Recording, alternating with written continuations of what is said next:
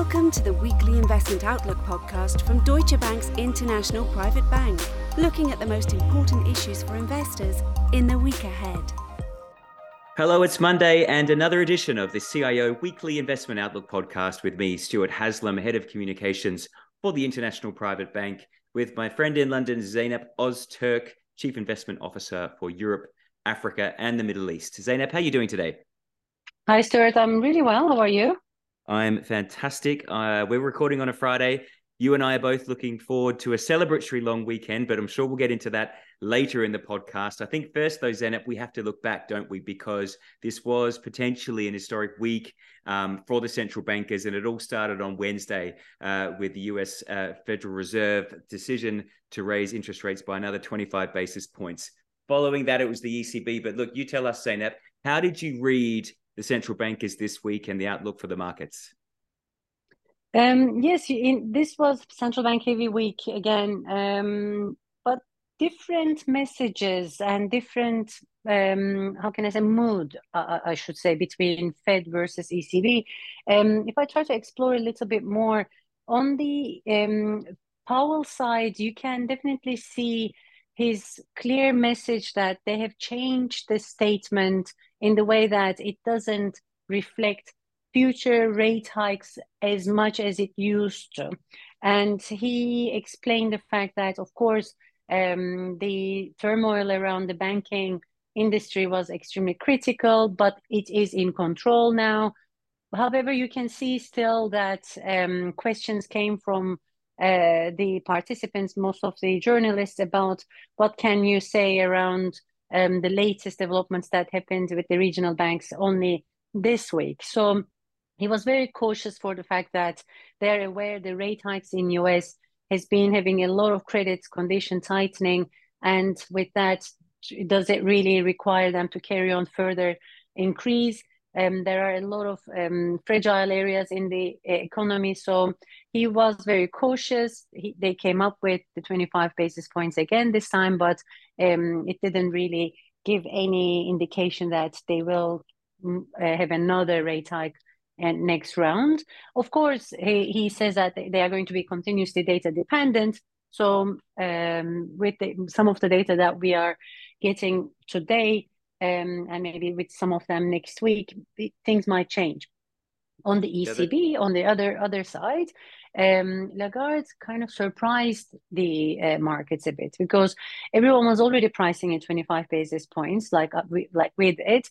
But most of the expectation is that ECB will also pause after. However, Lagarde's position was more around.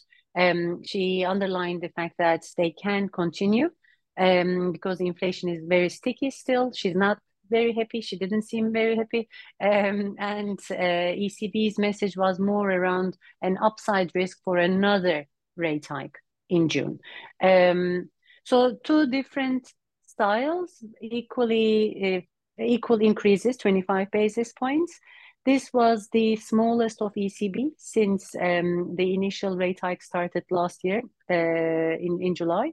So ECB is pacing down, but with further potential to go, while Fed seems to be more in the pausing camp.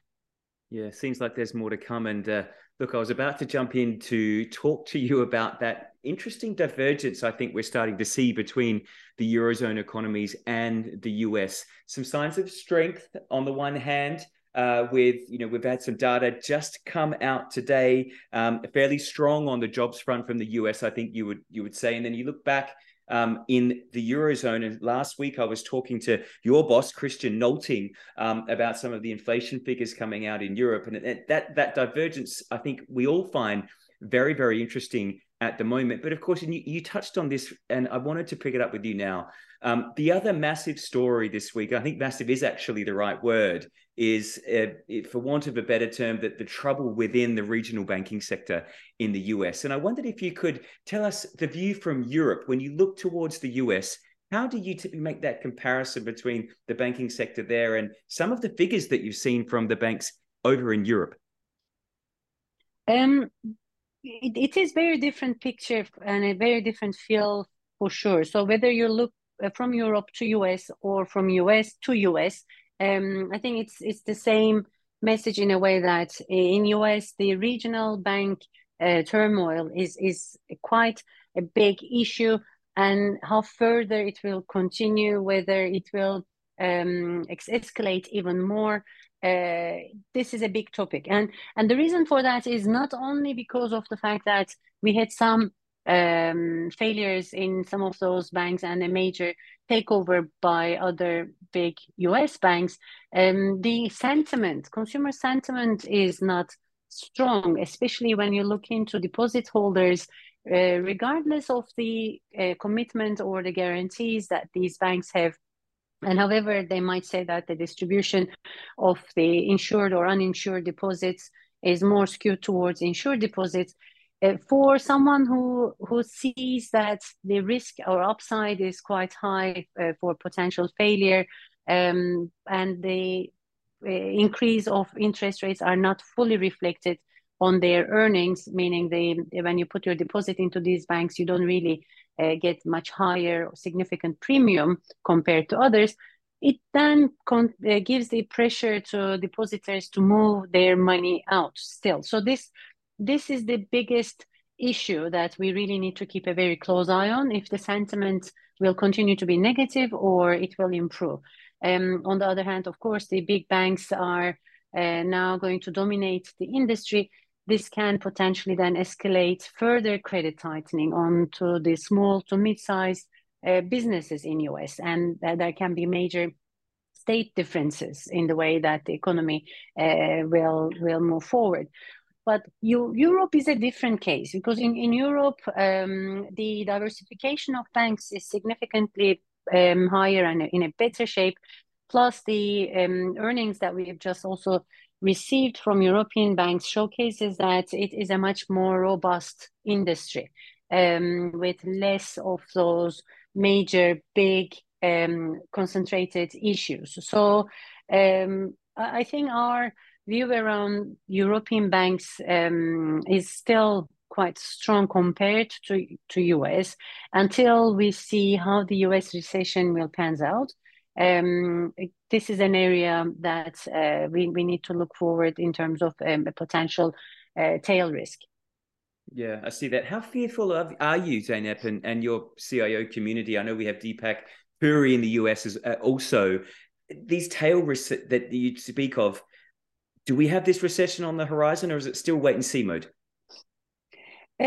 So it's very interesting, because, like you mentioned, today we have the non-farm payroll came for April, and there are still enormous amount of new jobs being created, and unemployment data is really low. So the unemployment data came at 3.4, down from 3.5, and the new job creation is significantly higher than expectations. So in an environment where you still have a lot of jobs, you still have a lot of shortage of labor, could that create a recessionary environment?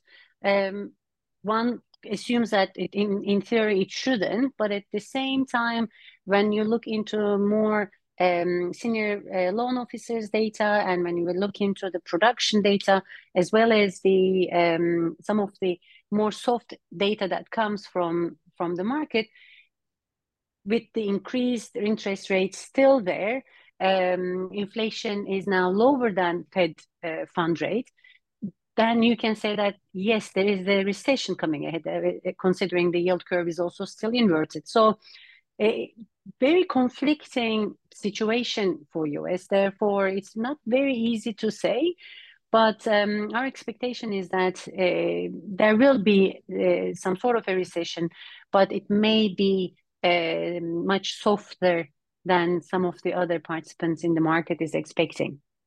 Yeah, well, let's hope so, Zeynep. Thank you very much for laying that out. It's not an easy situation, and I'm sure the conversations with your fellow CIOs are fascinating in the room as you debate what the next 6 months are going to look like. You talked about the data, and indeed. Yeah, absolutely. So you talked about the data and looking at the indicators that are coming to us. A very quick comment, because we're running out of time here, for next week. What are you looking at as the key data points? Next week, we will continue to look into the US debt ceiling conversations. That is not a data point, but that is a very important thing that we Indeed. are all watching day by day. But next week, we have the Bank of England. So I think that will be another interesting one to observe because there are some mixed feelings whether they will hike or they may not hike. I think they will most probably come with another 25 basis points. And then we have couple regional and single country CPI data, as well as manufacturing and production data coming up next week. So it is maybe not as heavy as this week, but still quite a lot of data points. Good. More to come. Zeynep Ozturk, thank you so much. You've heard the call, 25 basis points from the Bank of England. We'll test you on that when we see it next week. Zeynep, enjoy the coronation tomorrow. By the time this podcast comes out on Monday, of course, that would have been and gone, but lots of excitement here in London and across the UK. In fact, across the Commonwealth, I think we have lots of eyes on this fantastic celebration. This has been your CIO Weekly Investment Outlook podcast with Zeynep Ozturk and Stuart Haslam. Have an excellent week. Thanks very much, Zeynep. Bye for now. In Europe, Middle East and Africa, as well as in Asia Pacific, this podcast may be considered marketing material, but this is not the case in the US. No assurance can be given that any forecast or target can be achieved. Forecasts are based on assumptions, estimates, opinions, and hypothetical models which may prove to be incorrect. Past performance is not indicative of future returns. Performance refers to a nominal value based on price gains and losses and does not take into account inflation. Inflation will have a negative impact on the purchasing power of this nominal monetary value. Depending on the current level of inflation, this may lead to a real loss in value, even if the nominal performance of the investment is positive. Investments come with risk. The value of an investment can fall as well as rise, and you might not get back the amount originally invested at any point in time. Your capital may be at risk. The services described in this podcast are provided by Deutsche Bank AG or by its subsidiaries and/or affiliates in accordance with appropriate local legislation and regulation. Deutsche Bank AG is subject to comprehensive supervision by the European Central Bank, by Germany's Federal Financial Supervisory Authority, and by Germany's Central Bank. Brokerage services in the United States are offered through Deutsche Bank Securities Incorporated, a broker-dealer and registered investment advisor which conducts investment banking and securities activities in the United States. Deutsche Bank Securities Incorporated is a member of FINRA, NYSE and SIPC. Lending and banking services in the United States are offered through Deutsche Bank Trust Company Americas, member FDIC, and other members of the Deutsche Bank Group.